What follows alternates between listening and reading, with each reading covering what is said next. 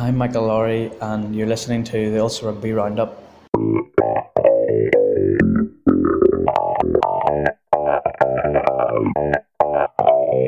The Ulster Rugby Roundup podcast with Openreach, building the broadband network that connects us all. Check for ultra-fast, ultra-reliable full-fibre broadband at openreach.co.uk/NI. Hello and welcome back to another episode of the Ulster Rugby Roundup in association with Openreach. With me, Gav Hanna, this week are Jonathan Bradley. Hello. And Adam McKendry. Hello. Ulster are back in action on Saturday after an almost month-long break with a trip to Ospreys. We'll look ahead to that one and the second half of the province's season. But first, we've got a Six Nations victory to reflect on, and this week an altogether more satisfying one. 24-14 over Wales. Are you surprised, Jonathan, with just how routine it all seemed? This time last week we were saying Ireland would probably do well to win it. I don't know if routine is the word that I would use. I think if you look at that moment after Jos van der Fleur's score with the Hadley Park disallowed try and then Ireland exiting well, having won the penalty, like that for me was the key moment in the game. But you know, that's almost 3/4 into the game, and the length of a fingertip probably is the difference between it being a 5-point game and a 12-point game where Ireland went on to secure the bonus point. So I don't think, I wouldn't use the word routine in any way.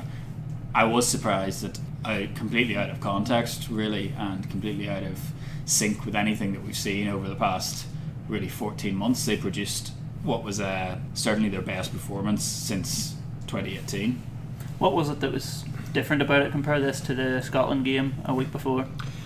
I think just an extra week of having that consistency in training, that little bit more fluidity. I think being able just to get their systems in place, get those patterns going, and I think Henshaw coming into the back line I think really helped the attacking structure as well. But I just think Ireland not bought in, but we're just that little bit more cohesive with Andy Farrell's game plan, and I think that's what did it for them. And I think also maybe a sense of Wales coming off that big win over Italy. They knew what Wales were going to bring in terms of an attacking intensity, in terms of a real step up from Scotland. That sort of forced Ireland to raise their game a bit, and I think that sort of translated then into a much better performance on the pitch than against Scotland. There's a lot of talk this week, or seems to be a lot of talk about how the team are evolving. What sort of trajectory can we put on this now? Probably an interesting one to look at, because you're looking for signs of, I suppose, Andy Farrell's imprint on the team, but in addition to that, Mike Catt's input on the team. I think what we've seen is certainly a greater willingness to counter-attack. I think what we're also seeing is a different attacking shape and how they're looking to create space, and that's why, as Adam said, Robbie Henshaw did so well, because by creating the space through his hard carries in the middle right down Tompkins' channel, it allowed Ireland to get the ball wide. But it's also worth pointing out that all 4 of their tries came off set piece, which would have been what we really readily associate with the Joe Schmidt era of just how good Ireland were attacking off set piece. They all originated within the 22 as well. It wasn't like they were putting together big flowing moves from far out. Whereas last week the line out went well, but they got no purchase off their maul whatsoever against Scotland, and the scrum struggled. This week they got them all going. You saw with the Van der Fleur score, clever little line out move, and the scrum went far better as well. So as much as you're talking about evolving, it was almost back to the future type performance, if you like, because it was a very Joe Schmidt 2018 style Irish performance. And then again, you talk about who played well. Henshaw coming back in had lost his place initially, someone who was so key under Joe Schmidt. Stander was man of the match, as he was the week before. Again, somebody who was seen as a real sort of Joe Schmidt player, Peter O'Mahony, even Keith Earls when he came on, somebody who had lost his place at the very start of this Six Nations, admittedly having carried an injury. But all these players that look like they were on the way out are the ones that are playing well. So it's a really interesting discussion when you talk about, just to use your word again, evolving, because Ireland are very keen to move forward, but this was very much performance that we would have expected to see from them a year and a half ago. I think it's possibly a case of that, and as well, the guys don't want to be left behind in the Joe Schmidt era. You look at Peter O'Mahony, who was so crucial to what Joe Schmidt did. He doesn't want to be part of that group that is sort of left behind in the past to be consigned to another World Cup failure. Which at the minute looks like two players, really. Exactly. Because, Rob Kearney's out and Rory Best is retired. Yeah. Those are the real changes so far. Yeah, but having this continuity of guys coming in saying we want to be part of the Andy Farrell era, not to be left in the Joe Schmidt era. And I think that's one of the key things. Jordan Larmour coming in replacing Rob Kearney gives you that more of an attacking threat from 15 that Mike Catt is trying to play with, that willingness to counter-attack that Johnny was talking about. But if you look at guys like Henshaw, who lost his place, and I'm basically just repeating what Johnny said here, Henshaw who lost his place, Stander who lost his place, O'Mahony who lost his place, but there's that fight within them to get back in the team, and I think that's crucial. Stuart Lancaster gave a great quote in the Leinster media this week saying, competition kills complacency. So whenever you've got those guys who are still battling to get in the team, whether people think they should be in the team or not, you're always going to have that ability to rotate guys if you feel someone's not in form or someone's not pulling their weight within the squad. You can always bring guys in, and that's where you're going to get your consistent performances. I think Ireland have found that at the start of the Six Nations, which is something that Andy Farrell will probably be hammering home to them, that we need you to keep this up because that's how we're going to get that consistency as a team going forward. We're probably unlikely to see Neil Francis Wright appointed the wrong Englishman for another week or two at least anyway. I think it's one of the things that I wrote in my live report was that it had bought Andy Farrell time, this performance and this victory, because it was far different in complexion to the Scotland victory. Like I saw Andrew Conway coming out at a sponsors gig he was doing yesterday saying that he would have thought Ireland lost the Scotland game because of the reaction, and you would think now that Ireland are maybe even favourites for the tournament, or favourites at least for a triple crown, given the reaction to this game, and the truth is definitely somewhere in the middle, as it so often is. Where do you think this realistically does leave Ireland's hope? Has it changed your views on their chances of success? We've still got to frame this in, they still have to go to Twickenham and they still have to go to the Stade de France, which are undoubtedly they've still got their two toughest games to come. Yeah. And you can sit here and say that Ireland are on the right trajectory and everything you want, but they've played Scotland, who we all know love to shoot themselves in the foot more than any other national team in the world. And look, the Wales game was a good result. Let's not take that away from them. To play the way they did and put Wales away relatively comfortably. They had their moments where they were a bit worried, but it was relatively comfortable. That's a good result, and you've got to chalk that up to, or you've got to give them credit for that. But bear in mind, you've got France, who are looking like a better side than they have in previous years. There's a lot of excitement about that squad, and they'll prove a real test. And of course going to England, where you still have the scars of last year's warm-up game to overcome. You've still got a massive pack to play. They've given themselves a really good chance. They've got that momentum behind them now. They've got a bit of something behind them, but I still don't think they're going into these final three games any better off than what their chances were before the first two games. 8 minutes just for John Cooney. It was a bit like a step back to the last year for him. Why was he only given so little time? Well, I think you have to look at substitutions as a fluid entity, and that's something that I've spoken about before. You don't make substitutions on 50 minutes or 55 minutes or 60 minutes because you plan to. Conor Murray was playing really, really well. He's somebody that we left out when we were talking about players that had come back into it. He obviously never lost his place, but as he alluded to himself, there was no way to avoid the speculation that he was going to. And in a way that I didn't think he did against Scotland, I thought he really rose to it against Wales and really commanded the game, managed the game. And at that stage, I don't think it would have been sensible to bring him off because he was playing so well. Fair enough. Hard to argue.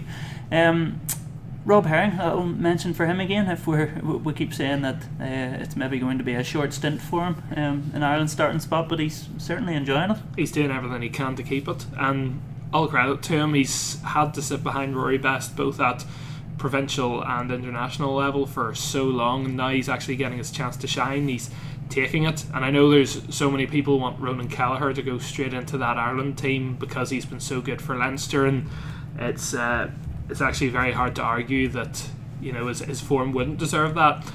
But Herring, I think, continues to be, even though he stepped up into the starting role for Ulster and now for Ireland, I think Herring continues to be one of the most understated and underrated players in Irish rugby. I think his work rate is excellent. I think his breakdown work is very underrated.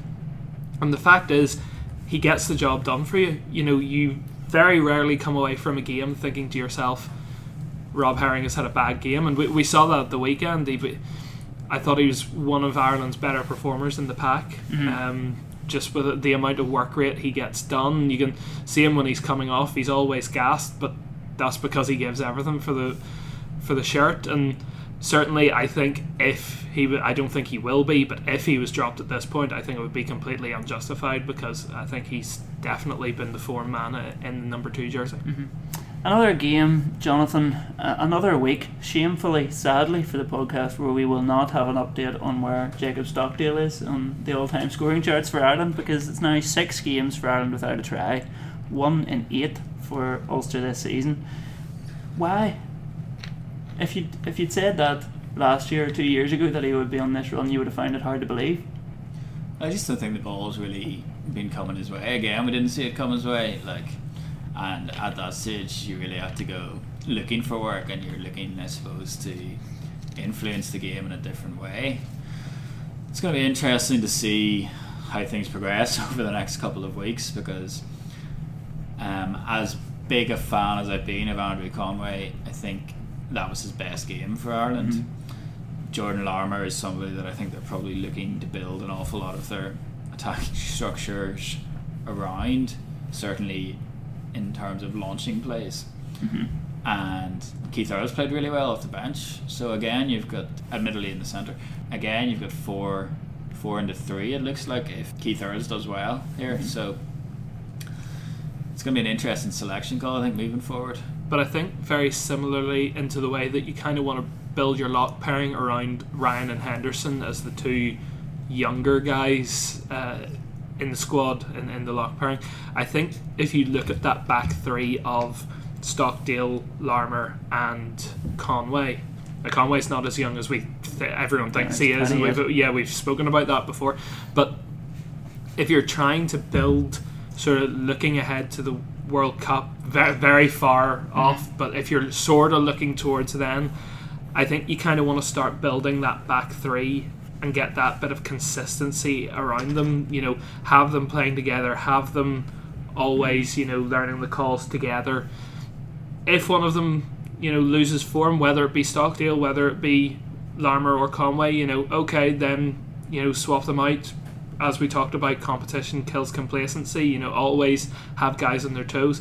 But I think if you're wanting to try and build something consistent and stable in that back 3, I think those 3 are the guys you've got to try and go towards on a regular basis, on a consistent basis. And I don't think Stockdale's actually been playing that badly. I think it's just, you know, teams know that he will be a big threat whenever he gets ball in hand, so they just mark him. They just make sure that someone's always covering him, and that naturally makes it harder to score tries. And we've talked about this for Ulster, you know, just because he's not scoring tries doesn't mean he's not having a big impact on the game. He didn't score against Bath, but he comes up with that try-saving tackle that wins them the game.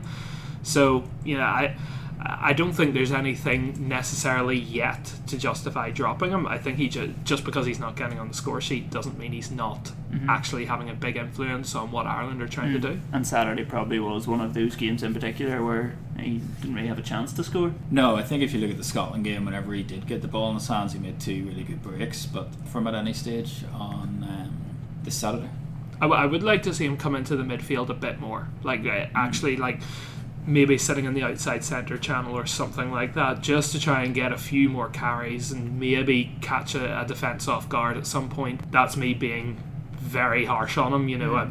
That's me just trying to see if there's anything that could kind of spark him getting over the line a bit more. The other 2 of the back 3 you did mention there, but Andrew Conway in particular, as John said, probably is best game for Ireland, and at 28, maybe a little bit like John Cooney, although not to the same extent, but he's turned into a late bloomer. I think he's been very good for the last couple of seasons. But Stockdale has been doing so well, and Earls has been one of Ireland's best players. So that's 2 years ago. Yeah. Over the last 2 years. And I mean, Conway got a shot under Joe Schmidt. Like, Schmidt realised that he was going well and brought him into the squad and sort of started to build him up. And you could make the argument he was maybe a little bit unfortunate not to play a bit more at the World Cup. You can make the argument he was hugely unfortunate. Yeah. That's another sign that Ireland are moving into this new era where you look at how well Conway's playing, you got to give him shots, you got to give him game time because he's playing so well, and if that's at the expense of Earls, then that's how it has to be. And I really like the aerial presence he brings you. I think Conway's really solid under the high ball, and whenever you've got Jordan Larmour, who's not maybe the biggest 15 in the world, if you want to, maybe Larmour's having a bad day under the high ball, you just switch Conway to fullback and you have that sort of more stability at the back. You maybe lose more of the counter-attacking skill that Larmour brings you, but you've at least got that solidity, and there's just a nice mix between the three of them. Larmour, that really elusive stepper, Stockdale, the more physical player, and Conway somewhere sort of in between the two, and I think that's a really nice blend in that back three, and Conway just sort of bridges that gap between Stockdale and Larmour. And if you're a fan of kicks up the touchline, and who isn't, then Conway's one up the right in that game was probably the highlight. Johnny Sexton, of course, a couple of games in as captain, you had a few interesting thoughts in yesterday's paper possibly about his sort of progression and easing himself into the role. Yeah, I thought there was lots of interesting parts of that game in terms of his captaincy, and I thought he spoke really, really interestingly last Thursday. Sexton's one of these players that, I suppose because there was so much on his plate as the linchpin of the team, if you like, and the attacking leader, the goal kicker, he didn't really have an awful lot of media during test weeks really in the build up, and now as captain he's obviously doing one a week. So on Thursday he gave a really interesting press conference talking about how he's had to learn, I suppose, about his body language and his demeanour when talking to referees, and how it's not so much what you're saying as how you're saying it, and how it looks to the TV, or how it looks to the fans in the ground, or even how it looks to the referee. And he used obviously the example of the Christmas game in Thomond 2 years ago, when obviously there was an awful lot made about, and to the point where people were talking about fractures in the Ireland camp because of how I suppose spicy this derby had been. Then you saw, I suppose, in that game there was still the points when he was like pushing Romain Poite maybe a bit too far, but certainly in a more effective manner than I thought we had seen in the Scotland game, where he wanted things to be checked that weren't checked and things like that. And it was something that, like, Rory Best has spoken about before as well, about how it's, no matter when you become Ireland captain, it's something that you have to grow into, because being a provincial captain in a way doesn't prepare you for it, if that makes sense. And I just thought the way that he handled the game in terms of his own play, his dealings with the referee, was a much more effective step than we've seen from him maybe in the past. And it's funny just how quickly you're learning, and it was good to get that insight from him into the fact that this is what's been going on in his head throughout the week, and even in past weeks, talking to Paul O'Connell and the likes of that about, I suppose, the responsibility of the role on the field. Forcing Wales back onto the try line for a 5 metre kick to touch was the pettiest thing I have ever seen though. Yeah. But he had something else as well that obviously drew the ire of people on Twitter. Oh yeah, for the Wales try. Asking to look at the pass. Both passes checked, but I think he probably felt against Scotland that he didn't get his point across, or his point didn't come across maybe. And I think on Saturday, I think he will have come away from that feeling that when he had to get his point across, he did. Fair play. Our first listener question of the week is from Nathan McClanahan, who asks, with the Italy match serving as a prelude to the potentially championship deciding French match, can we realistically expect to see any other fringe players making a contribution to this championship? I think there is a chance that you still see things rotated. The problem is it's all about when this Italy game falls, and it doesn't fall at a particularly opportune time for heavy rotation, because if you go Twickenham on the 23rd and then you rotate for Italy, then the people that are coming back in will be playing on the 14th of March, having not played since the 23rd of February. So it's a long enough break. Ideally, you want the Italy game, I suppose, probably second, or even like in the isolated block in the middle, where you can just take it as almost two-week championships.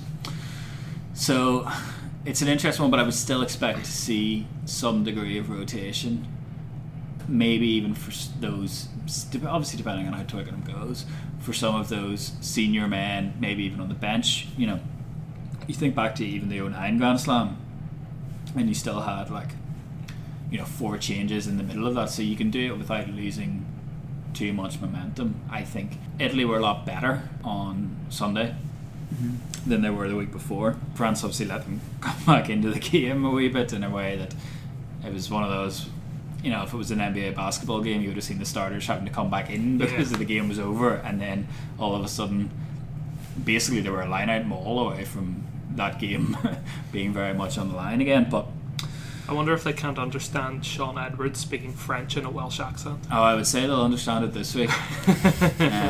That's almost not bad for France, I think, in a way, because they'll now have an angry Sean Edwards for a couple of weeks to sort of re-hammer home those points almost of what was so effective for the first sort of 50 minutes against England.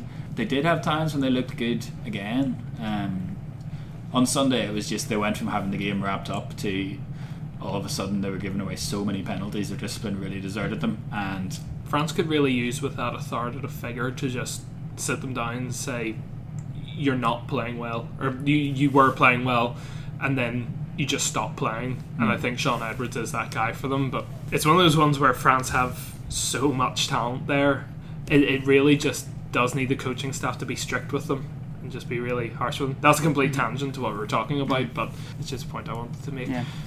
But I completely agree with Johnny. Like I think you'll see a few guys. Like I think you'll see Kelleher get a start. I think Herring will probably get a game from the bench rather than starting, and that'll probably be Italy. I'd like to think you would see Cooney start against Italy. I mean, I think it would be really harsh on how he's played all season not to give him one start during the championship. And you obviously look at the Italy game as that game that it'll probably happen in. Then you'll probably see a bit of rotation here and there, but like, and probably in the back row as well. Like Stander's probably a player that just because he's so physical and has all those carries and all those tackles that you can maybe see if Doris is fit, maybe Doris gets another start at 8 and they keep O'Mahony at 6 maybe. Well, I was thinking it would be good maybe to see Doris and Deegan in the same back row for Ireland. Too much though. You know, I think we'll see plenty of them in the same back row for Ireland. I just wonder, is it a bit too? Would that be too much rotation? Maybe. I think three or four is probably the optimum number, and those would be the 3. I suppose hooker, scrum half. Like, there's nothing to say you couldn't see Kilcoyne start a game ahead of Healy as well, and then have everybody really primed for that test of the Stade de France. Well, look, we'll have plenty of time to talk about the team news on the week that game actually comes around. For now, Ulster are back this Saturday at Ospreys. So we've got 4 Ireland players released back into the panel: O'Toole, McCluskey, McGrath and Burns. That's as well as Balakoon, who was released back to Ulster a couple of weeks ago. But before we talk about the players that Ulster do have, what about the man that they don't have, Will Addison, who wasn't mentioned in that Ireland squad update, so he hasn't been released back to Ulster, given that he's the only player in that 23-man squad that Ireland have held on to that hasn't actually played yet. Probably not overly positive. What can we read into that? Anything in terms of his injury? I would probably read into it that it is positive that he's going to be able to train, because otherwise he would be back here doing his rehab. I think if he can train, then he's a great player to have in that sort of environment, because if you only have 23 he's obviously players, not fit enough to play yet. Yeah, or wasn't fit enough to play last week. But the implication, I think, from that would be that he will be fit enough to play at some point moving forward, and certainly fit enough to train. And as I say, like in those environments where you're trying to sort of set up artificial game scenarios, you know, you can slot him in at anywhere in the back line for training runs, because obviously you've only got 23 players. They'll not do a hell of a lot, I wouldn't think. Training wise, like we saw the one in Belfast last year. You know, it's a good opportunity, I suppose, to allow fans in to see a bit of training and stuff, but it'll mainly be just to keep things ticking over, and then they'll be back at Abbotsford the week after, which is their new base for a full sort of And a lengthy week as well, because obviously the game's on the Sunday. Yeah. And I think it's a really good sign for Addison himself as well that he's been retained in the 23-man squad, because whenever you're out for a bit, you're instinctively thinking, am I slipping down the pecking order without having done anything wrong myself, simply because he's not playing. But the fact that Farrell's kept him around even though he hasn't been able to play suggests that he's been training well whenever he has gotten the chance, and that he's still considered one of the top options in that back three. What do we know about other Ulster injuries at the minute? It feels like that long ago since they played that I can't remember what way we are with the squad. Sam Carter, I think, is sort of the biggest one that we're thinking could be back this week. We'll do our usual caveat of we're recording this before the press conference, so we might get some kind of an injury update during it. But Carter, if he returns on schedule, I think is either this week or next week. I haven't heard anything to suggest he's behind schedule or anything like that, so he could be back this week, and I think Ulster would gladly have him, given that Henderson's away and they could do with just a bit of leadership in that pack. I should have looked this up before we started. I can't remember any other sort of... Marty Moore missed the last game, so he should be coming back in, you would expect. That'll be an interesting selection one in terms of O'Toole's been released by Ireland, who probably want him to get game time, but Ulster, and I would say Ireland as well, probably want Marty Moore to get some game time, so it'll be an interesting one to see who gets the nod there. I think it's probably the same on both sides of the scrum, with Jack McGrath coming back and Eric O'Sullivan as well, but I suppose what you're probably going to see starting and benching at prop now it can be the difference of 5 minutes after half time, really, so I would say we'll see lengthy enough stints from all four of those guys. And you've got John Andrew and McBurney, I suppose, fighting it out to start at hooker. Carter, if he comes back in, if not, you've got Treadwell, saying he didn't get the ban for that vicious high tackle of his. Alan O'Connor as well. Healthy dose of sarcasm there. Yeah. So I think you've still got a pretty competitive team out, I think, this week, no matter what happens, and you wouldn't expect it to be overly competitive. Sam Carter's going to be absolutely massive for Ulster whenever he does get back. Are you talking height or? Well, yeah, just in every sense of the word. Yeah, look, I don't think Ulster have missed him as much as you would have thought they would have missed him. I think that sort of trio of Henderson, O'Connor and Treadwell have done very well, but I know Dan McFarlane really rates Carter in terms of that sort of doggedness he brings, that kind of edge that he brings. Like a grunt and a bit of heft to the set piece, I think, as well. And you made the point there of it'd be massive to get him back, and it would, because especially for this period, like, let's be honest, the eyes of the watching world are not going to be on the Pro 14 over the next 3 weeks, but it's a huge stretch of games for really Ulster's conference. Yeah, if you look at how the conference is situated at the moment, Ulster have a 12-point gap between themselves and Glasgow in fourth. So if you're talking about just getting into the playoffs as a start, they've got a very healthy position. Glasgow and Cheetahs both play Leinster in this 3-game block. So if you can win these 3 games, with one of them being against Cheetahs, you're practically home in a boat, like, let's be honest, because you're going to be double-digit points clear of everybody else, not even for third place but for second place. And the difference that makes going down the stretch, if you get into April and May and you're already assured of your spot, or practically assured of your spot in second, you can then be very selective with players, you can be very selective with how you approach games. It just makes everything that little bit easier whenever you're coming down to the business end of the season, and then you can start prioritizing, okay, we've got Champions Cup quarter final here, we can move players around here, because we are not desperate for wins like Ulster have been in previous seasons. Where the only issue, I suppose, being that you've got Glasgow the week before, which is just the one fixture, I suppose, that you really wouldn't want before the quarter final, because that would maybe open it back up for Glasgow. It is a 9-day gap between those games, which will be helpful. But I think what I'll miss the most, though, is if they do keep this buffer and we don't get for like the last 3 weeks of the season, they're right there. We've got 3 cup finals coming up. Might actually have a cup final though to look forward to. Right, let's not get too ahead of ourselves.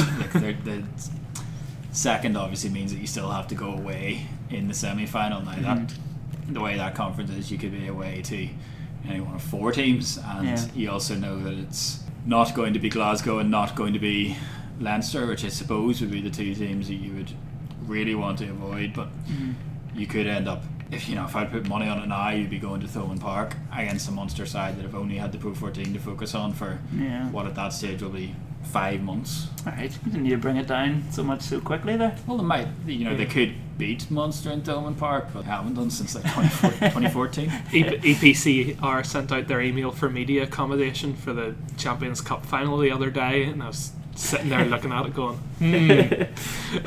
Ulster will fancy their chances though, in all seriousness, in these next 3 games. Like at Ospreys, home to Cheetahs, and away to Benetton. Well, Ospreys are terrible. Cheetahs are terrible. They'll get 5 points this weekend. Cheetahs are terrible away, and then Benetton haven't been as good this season as they have been last season, certainly. and you're playing them whenever they're missing all their Italian internationals as well. Yeah, So yeah. Mm-hmm. So Yeah. Benetton light almost. yeah, I would say that you are looking at 14 points, and then if you get 14 points, assuming Leinster don't lose for the first time in forever, then you've put a massive gap in the table between yourselves and everybody else. Somebody asked, would this be a game to put in a few academy players this weekend, and are we likely to see many sort of young guys given that opportunity? Well, this is what I Is it was. Stuart Martin, or is it more important to get senior players back up to speed after the big gap? Every time you see Stuart Martin, I'm like, why is the Ulster comms manager firing questions to the podcast? But no, it's a different Stuart Martin. Well, first of all, I think Stuart's second point is right. I think there's a few senior guys that you want to get back up to speed. Ulster at this stage haven't played for 3 weeks, 4 weeks. Feels like 6 months. It does feel like 6 months. It's been a long time. So yeah, like you've got to get guys back up to speed, because as we've spoken about, like if you win these 3 games, and especially if you take a couple of bonus points from it as well, you set yourself up so well for that run-in at the end of the season. So I think now is more important to get the points on the board, get yourself in the position to be in a very strong position at the end of the season. Then whenever you get to that stage, whenever you're already assured of your spot in the playoffs, then you can start bringing in academy guys. And especially if you're able to bring in academy guys later on in the season when you've got more of your senior players available, how much more will, just to pull an example from my head, how much more will Jack Regan learn from playing alongside Ian Henderson than playing alongside Alan O'Connor? How much more will Stuart Murd learn playing alongside Stuart McCluskey in the centre than playing alongside Angus Curtis? I know Angus Curtis is injured, but there's always a risk of putting too many academy players in, and then whenever one of them makes a mistake in a game, they're looking around and they don't have that senior leadership figure to put their hand around their shoulder and say, it's okay, we go again.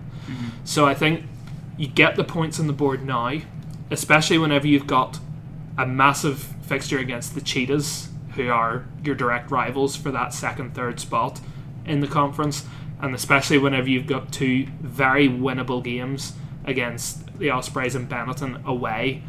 So for now, I think you prioritise getting the points on the board, get the senior players playing whenever you've got all these breaks, whenever you've got weeks off and all that, and then whenever you've actually got that buffer and you're able to play the guys without too many concerns that you might drop points or you might hinder their development by throwing them in too early, that's when you can rotate them in towards the end of the season. I'd give Allison a run, and I'd probably give Moore a game at some stage over the 3.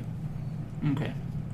But if you're going to do that, it makes most sense to do it this week, surely, because it's really a guaranteed win. Well, I'd probably give one, maybe even both of them a run this week. And then you could give the likes of Luke Marshall, who's played a lot of rugby, just that extra week. And then the thing with the back row is, if those 4 weeks just haven't been quite enough. well, like he's played an awful lot of rugby this year, so I suppose when it comes to minutes and they're managing them at the end of the season, they're not going to be looking at, they're not going to be like, oh, we had that 4-week break in the middle, so play every game either side of that, Yeah. And just with the back row, I think an extra back rower would make such a big difference, because you can't keep running those same guys out again. None of them are obviously with Ireland.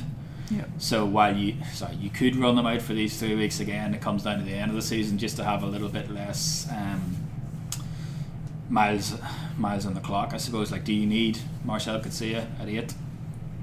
Probably not this week. But you could also say that you could give guys like Gary Jones or Clive Ross even a game rather than Allison. But I think just there was so many positive strides made last season, and then we've seen, I suppose, a continuation of that for the A side this year until they obviously came up against Leinster, and then even with the under-20s representation. But we haven't really seen it aside from that Leinster game in the senior team, so I think it would be good to see just one or two guys getting a crack. If they're going to make changes, I don't necessarily agree with that. I think Ulster are better off getting the points on the board now, but I think if they're going to rotate guys in, I think you bring in academy guys. I don't think you bring in guys like Clive Ross or guys like that who are sort of senior guys on the fringes. I think if you're gonna say give Marcel Coetzee a week off, you should bring in Azer Allison or someone like that. Give them time.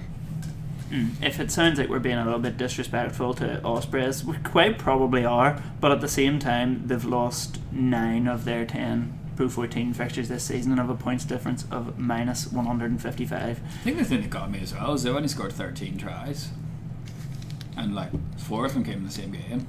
Yeah. So they're averaging just over 1 try a game, which isn't great. It's not good at all. Like the problems at the Osprey, I think the fact that Alan Wynne-Jones openly came out and basically said this is a mess says all you need to know about the Ospreys. Whenever your longest serving player and inspirational captain is coming out and saying, lads, what's going on here, I think that's all you need to know about the problems. And it's really sad to see, because the Ospreys, ever since I've been following rugby, have been probably the standard bearers in Welsh rugby, and then they've been overtaken by the Scarlets. They've now been overtaken by Cardiff and even the Dragons now, and it's just so sad to see like all the problems they've had off the pitch. It's now translated onto the pitch as well, and you just, if there was ever an argument for a team to just sit down and go, look, we just gotta take a few years and completely rebuild everything back up again, I think it would be the Ospreys, and you just hope they get it right. Well, they obviously always weren't a team. This time last year we were talking about the merger, but there's always a silver lining in that we're not an Ospreys podcast. That's true. I console myself with that every night. A few listener questions to discuss. A few of them we've already answered. Ian Frizzell was asking, should we be expecting 3 wins from 3 in the next round of matches? Absolutely, Ian, we should. Stephen McCormick, an interesting one. Is Aaron Sexton getting much game time with anyone? No, he's got a hamstring injury. So no then? Yeah, so he went in the sort of development squad part of the Sevens, then I think he picked up a hamstring injury. From what I had heard, he may well play for the under-20s at some stage in this. They're keen for him to get some game time, as Stephen says, game time somewhere, throughout this sort of block, but he needs to get over the injury first. Okay. No, we don't really know when that's going to be, just as it's a hamstring injury, so it's one of those, it's probably difficult to tell, but bit frustrating for him. Absolutely, I think he would have enjoyed a rattle at the under-20s level this year, and especially the Sevens as well. So he's limited in his game time. It would have been really good to see him in the Sevens, see how he got on. Yeah, well, look, we'll just have to keep a little eye out then on the under-20s team news, and hopefully we see his name appearing sooner rather than later. James Bradley points out that Ulster have the most bonus points in the Pro 14 this season. He wants to know, what's the record? Assumingly, are Ulster on for any sort of bonus point record? The record, we believe, was set last season by Glasgow, who got 17 bonus points in 21 games, which is outrageous. And it's even more outrageous because 15 of them were try-bonus points. They didn't lose a lot of games, obviously. So in 15 of their 21 games last season, Glasgow got a try-bonus point, which is insane. So I think Ulster are on 8 this year with 11 games to go. So there's still 11 matches left. Yeah. So it's a World Cup year. Everything's just completely thrown out of whack. It feels like we're still going to be playing this season in September. Yeah. So I think for Ulster to overtake that record, they've got to pretty much continue this sort of scoring run that they were on before the break, which they could do, but it seems unlikely, given that they've got a few tough games away. Benetton's going to be quite a tough game away. You still got Leinster to play. You've got a couple of games against Glasgow themselves. So I would imagine they're probably not going to break that record, but 8 league games after the Six Nations. Yeah. That's right, Jonathan. Yeah. Strap yourself in. It'll be a long ride. Alistair McDuff always asking, was there any word on Sam Carter? So back potentially this week, or if not, next week? I would imagine he'll be back during this stretch of games at some point. We'll tweet you in about an hour. Yeah. In fact, that'll be about a few hours ago whenever you're listening to this. Ireland under-20s then got the bonus point win on Friday night. Did you watch it? I did, yeah. Give us the update. What was it, 5 Ulster players on the way? It was 4 starting and 1 on the bench, I think, because Hayden Hyde dropped out. Of course. Out, bit of illness. So what I have, Lewis Finlay, Pride of St. Phil, played well again. Tom Stewart, I thought really. Lewis Finlay obviously got man of the match, chosen by Donald Lanahan. Tom Stewart is someone that I really thought could have rivaled him for that. So he played really, really well, as I think anyone who's listened to this podcast for a while has known just how high the Ulster hierarchy are on him, so it's been no surprise to him do so well for the under-20s. Who else did we have? Ben Moxham had a decent game as well, having sort of come out of nowhere almost, it felt like, to start that game. Like he played one game for the A's recently against Leinster, and that was the first I'd actually ever heard of him, like let alone seen of him. That was that mysterious A game that just appeared. Yeah. And then all of a sudden he's named the Ireland under-20 squad and then starts this game, so definitely one to keep an eye on by the sounds of things. Yeah, he had a decent game. I thought he worked really hard and did well defensively. Probably didn't get as much ball as Smith on the other wing. And then David McCann, he had said I thought had maybe been a little bit quiet in the first game. I thought played really well again here, so including one absolutely outrageous pass. I thought they all did rightly. Conor Rankin obviously only came on very, very late on, having come onto the bench late, so it was hard to get much of a read on him. We've seen him obviously for Campbell playing very well in the Schools Cup over the past few years. So it's been an encouraging under-20s championship for Ulster so far. Probably especially for Lewis Finlay, having, we've watched the A team and it was Nathan Doak who was starting, so I hadn't seen an awful lot of him, but he played really well in the first week and obviously man of the match in the second week, so that's going to be an encouraging one to watch, how that plays out with him and Doak, because I think there was obviously some talk that they might utilise Doak as an out half, so you wouldn't know. One of the interesting things to keep an eye on next week is sort of the reports of how the under-20s have done training with the senior team, because they're both down in Cork this week and both training together, so it's always interesting to hear who the senior coaches think impressed from the under-20s and how the under-20s themselves feel they went against the senior guys, because this is kind of a rare occasion for them to go up and sort of mix with the senior guys and sort of get an experience of what it's like to actually be in a Six Nations squad. So I think that's something that'll be very interesting to look for, sort of the tail end of this week and start of next week. Yeah.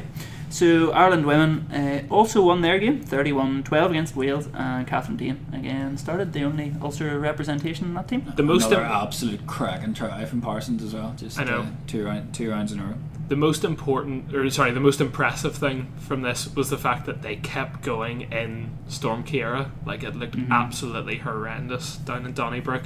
But no, look, the women are really on an upward curve at the moment. Absolutely. They're really playing some nice stuff. Adam Griggs has spoken about how he just needed a lot of time with them to sort of get his ideas across and get them used to the system that he wanted to play. And I think now that's really coming through, and you're really seeing that, because last week against Scotland, they nearly threw it away, and you almost thought this is just like previous years and nothing's changed. But I think getting that win has really sort of sparked something within them to say, okay, we can actually win these games now. And then you've seen that against Wales, where they were actually very confident, very controlled. They play some really nice stuff, And it's all just about building for them. You know, it's all just about getting into that right mindset, especially whenever you've got the World Cup qualifiers coming up. I think it's September or so, sometime around then. So it's all just a building process for the women, and results like this and performances like this are really going to help. And it's great to see, you know, a lot of Ulster women starting to get involved in these squads as well. You know, you've got Claire McLaughlin, the squad friend of the podcast. You've got Niamh Jones, who was called up last week as well. Yeah. So fantastic to see that the Ulster representation is growing too, and hopefully that'll continue as this season goes on. So a little note before we go about the Schools Cup.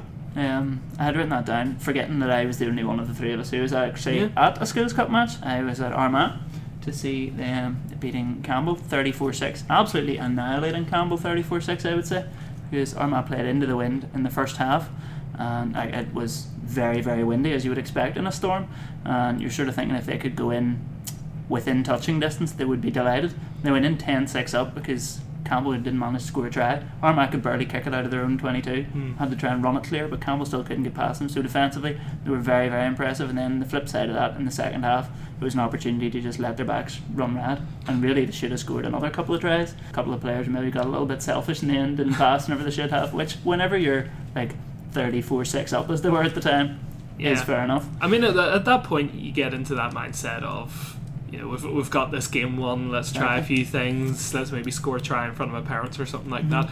But it's funny, I spoke to Willie Falloon at the launch, and I was just asking him, you know, how he felt his side were going. He said, we're maybe not sort of in that top tier of the schools that you're thinking you're going to win it this year, but we've got a very talented squad and we could certainly cause a shock. And whenever I saw the result, that was the kind of thing that I kind of thought that they could pull off if that's what he was sort of describing them as. So Yeah, I think they'll take some beating. That's a result that will make the other teams, you know, the likes of Methody, Ballymena, Wallace, RBAI, that'll make them take notice of Armagh as a threat.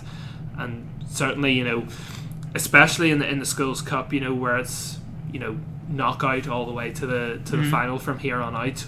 Whoever shows up on the day and plays the conditions better, particularly on Saturday, it can make a big difference. Yeah, no, it'll be interesting to see how they do their way to Ballymena in the quarterfinals, which will be a week and a half away now. So apologies to anybody who was trying to access our live blog of Schools Cup on Saturday morning via their mobile. Turns out there was a bug. It was only working on desktop and on the app. No, so it's working on my phone. Oh, sorry, that might have been the app, you see. Yeah, you see.